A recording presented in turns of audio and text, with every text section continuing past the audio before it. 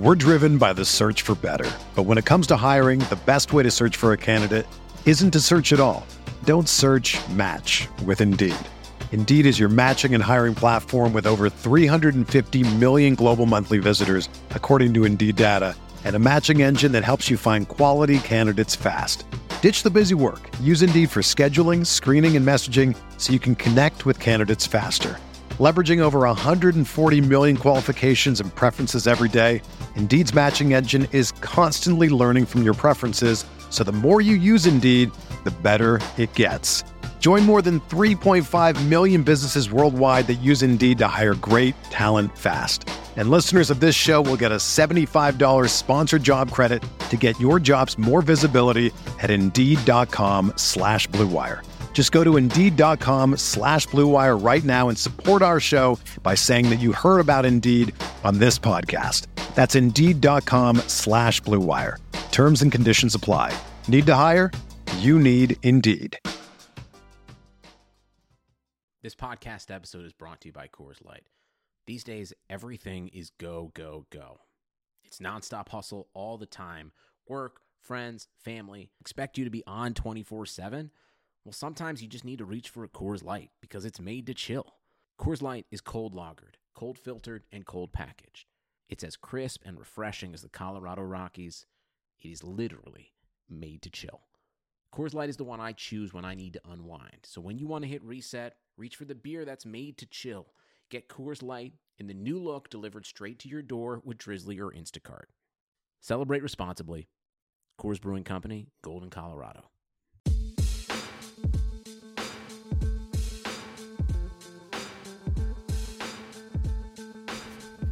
Yo, KJ Podcast, my people. Hope everyone's having a Merry Christmas Eve. I found 20 minutes here to sneak away, give you some 49ers opinions about their Week 16 loss to the Chicago Bears. 14-9, ugly game, but very competitive game where you saw Nick Mullins make some plays, make some boneheaded plays. You saw Richard Sherman get ejected for a fight. And the 49ers ultimately lose and hold the number 3 pick right now in the NFL draft. They're 4-11 on the year. Their strength of schedule puts them in position right now. If they lose to the LA Rams next week, they'd be picking number 3 overall. At the end of the day, do you want to see Nick Mullins scramble on 4th and 4 and get that touchdown to beat the Chicago Bears? Yeah, it would have been incredible for that type of win. But you're going to live with this. It's been a really painful season, and 49ers fans deserve a nice little prize from it, picking number 3 overall, especially when there's so many other 5-10 teams right now. There's so many teams that have also had hellish seasons, and the Niners are feeling kind of good about the way they've played and are yet still picking above a bunch of teams like the Giants and the Buccaneers, teams that just... they don't like their quarterback situation. They don't like their coaching situation, really. The 49ers have a quarterback, have a coach, and are still picking above these guys in the draft during a wasted season. I love that. I absolutely love that. Blue Wire is the sports network I started, BlueWirePods.com. We are launching 2 legit NBA podcasts in the next couple of weeks, growing to much bigger markets. You'll be seeing us in 2019, hopefully, in as many major cities as possible. Yeah, I mean, this 49ers loss reminded me of the Chargers earlier in the year, kind of the Packers earlier in the year, where the 49ers kind of punched a better team in the mouth early in the game, had the lead, and then just ultimately made some boneheaded mistakes, couldn't make enough plays, but did show some nice little signs here where I didn't hate this loss. This could have been ugly. This could have been disgusting, and I'm walking away saying the 49ers really fought and punched and got up with a 9-7 lead at halftime. You hate settling for field goals. If there's one big issue to take away from this season about Kyle, it is some of the stalling out, and then you can point, hey, he doesn't have his full personnel, so you can't really judge him at all. That's not a huge sticking point for me. Yeah, I mean, it was the mistakes that cost the 49ers the game. The Marquise Goodwin dropped interception. It's on him. Maybe Mullins shouldn't throw that pass, but I feel like Goodwin was a little scared, saw an oncoming defender, and didn't want to have a concussion.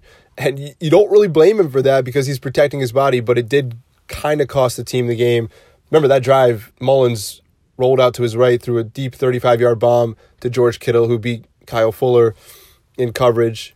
Kendrick Bourne made a nice leaping catch over the middle. That was their best drive of the game, and then all of a sudden, it's halted by Marquise Goodwin. The bigger point about Marquise Goodwin is not just the drop there. It's 2018 as an entire season. Hasn't been his best showing. And it makes me think the 49ers should go into 2019 with the idea they need to acquire a top-flight receiver to pair with Dante Pettis. I don't think you want Dante Pettis and Marquise Goodwin as your starters next season. Let's get Jimmy G another type of weapon here.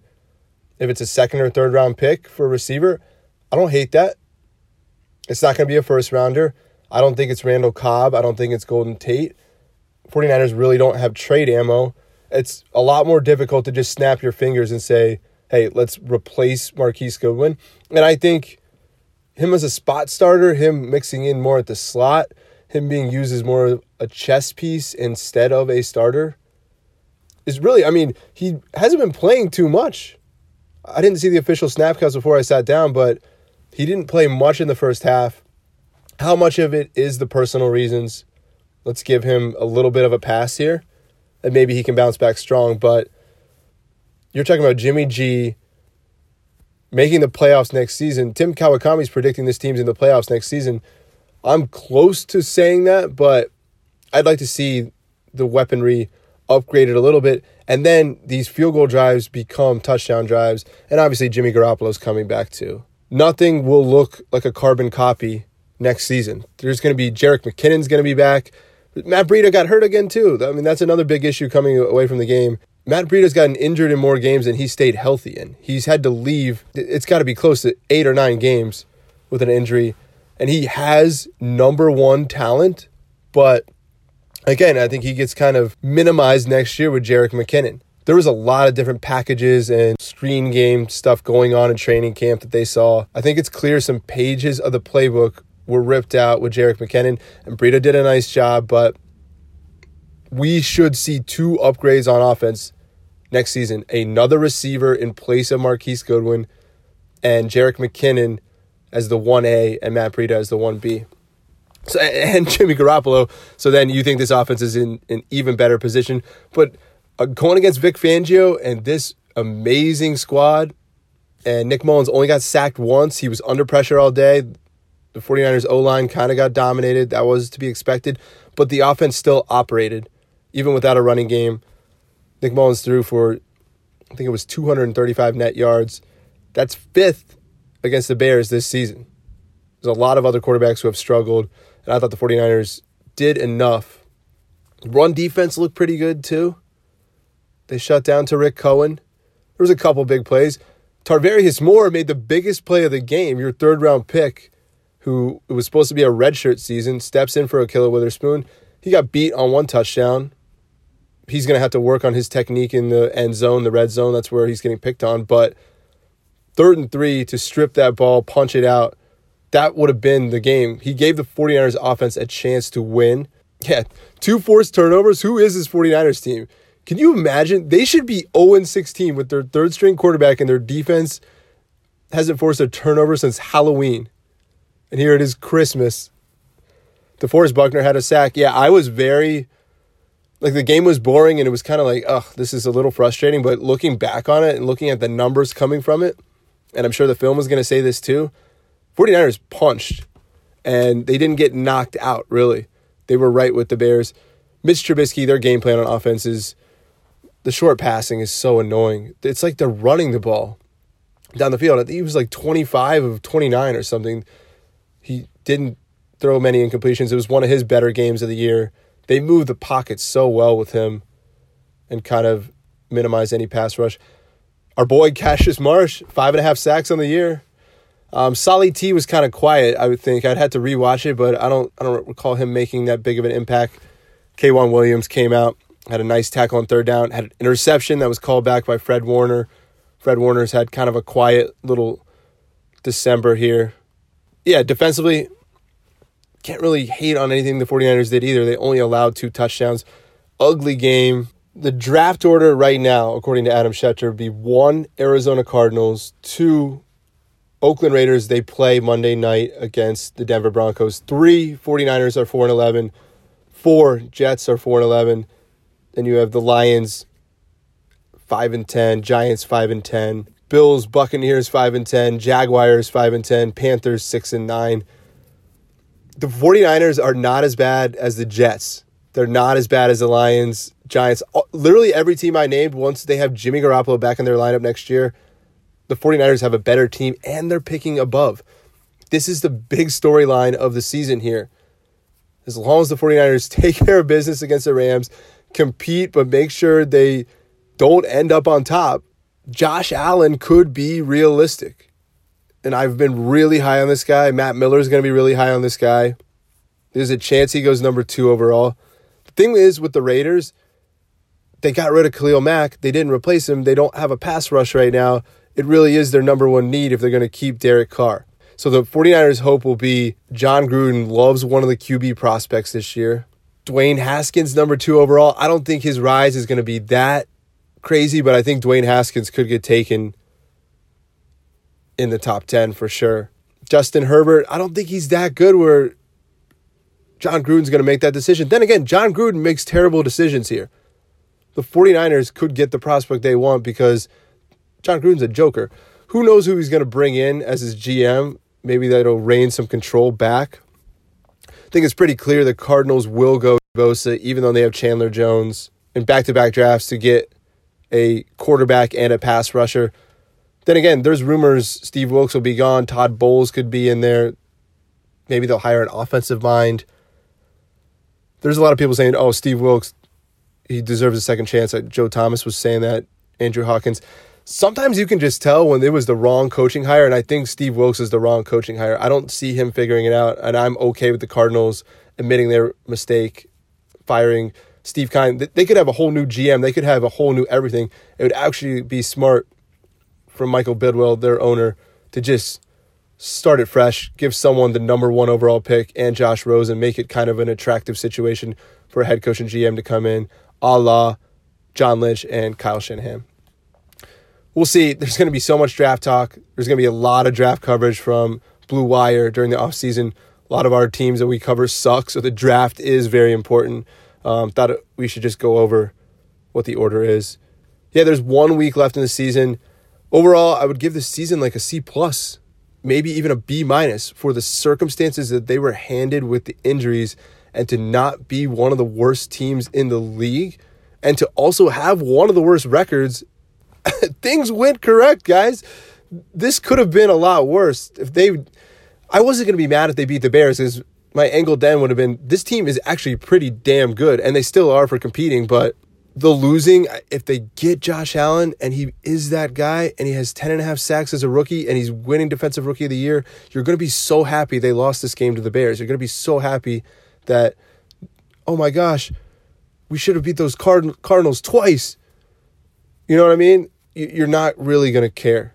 You're not going to end up caring. I don't even remember the losses now in 2016. It was a painful year. The painful seasons have kind of just bled into each other, and hopefully there's an epiphany next year where this team, all of a sudden, it clicks, and you can project that. I think it's pretty clear, and some people are starting to connect the dots a little bit. Field Yates is projecting Earl Thomas to the 49ers. It makes a ton of sense. He's also wanted to play with Dallas. Could get competitive. His salary is also going to be, I think, more than Richard Sherman's. Even though he's coming off a broken leg, his track record and the importance that he brings at deep safety that is just so hard to find. You're never going to find another free agent this quality. And I've said before, oh man, I don't want this aging secondary. And by the time the 49ers are really good, are Earl Thomas and Richard Sherman going to be a huge part of the picture? Or even here? It could take that long. But they got to get up and running. They want to make the playoffs. They have the cap space. Trent Baalke essentially gave them this gift. They could have walked in here with not that much cap room and things would have been a lot more difficult. Use this money to bring in Earl Thomas. It's making too much sense. And then Colbert is your backup safety now. And if there's ever injuries, I'm feeling good about him coming in. And you're looking for a strong safety in the draft. Marcel Harris, I think he had a dumb penalty yesterday. Yeah, he's the one who hit Trubisky. Let's talk about this. And Richard Sherman in the fighting. A lot of people coming out praising Richard Sherman. This is a young team. They need to see that kind of fight. I didn't love it because it was a close game and he's off the field and it shows that he lost his cool a little bit. What are you kind of doing, man? Like, to be the instigator there and now you're ejected? What if this was next season and this game against the Bears is a must-win and the 49ers were right there with the Eagles and other teams trying to make the playoffs here and Richard Sherman gets ejected? You're not going to be happy about it then. You're happy about it in a meaningless game, I guess. He is who he is. I don't think it's that big of a deal, and I don't want to sound like an old man here, but for people to be like, that, I love seeing that. The young team loves seeing that. Dude, he got ejected. It would be okay if it was a penalty. He was swinging fists. He defended himself after the game, said he knows he's going to get fined. I'm surprised there's not more fights in football, to be honest. That was kind of a dumb hit by Marcel Harris, though. Be smarter than that. No, the 49ers are feisty. Their locker room's good. Look at the Redskins. Just cut DJ Swearinger. Essentially, their Richard Sherman is not on the same page as the coaching staff. It won't be like that with Richard Sherman. He's a different kind of fiery. Maybe he gets ejected from time to time. Maybe he calls out people publicly, but he does it in the right way. In Seattle, he did get on people's nerves a little bit.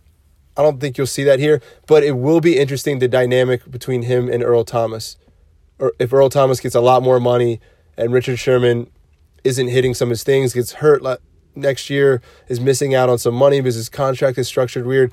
There is some ways for Richard Sherman to become unhappy in San Francisco with Earl Thomas in the equation. I'm still bringing in Earl Thomas. I'm not saying, oh my God, Richard Sherman, this could rub him the wrong way. Let's not do it. I'm just saying there is a domino effect when you build a roster and bring characters into a locker room and contracts and money. You know, things can get a little pushy, but this team next year has Josh Allen, Earl Thomas, another linebacker in the draft to go next to Fred Warner, some more safety depth.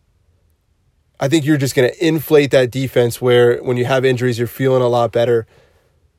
And if Josh Allen's good, it's going to change everything. And they stuck with Saleh, and the scheme is now working, and Earl Thomas, every part of the field is covered. Earl Thomas could come in and not be as good as Richard Sherman was this year.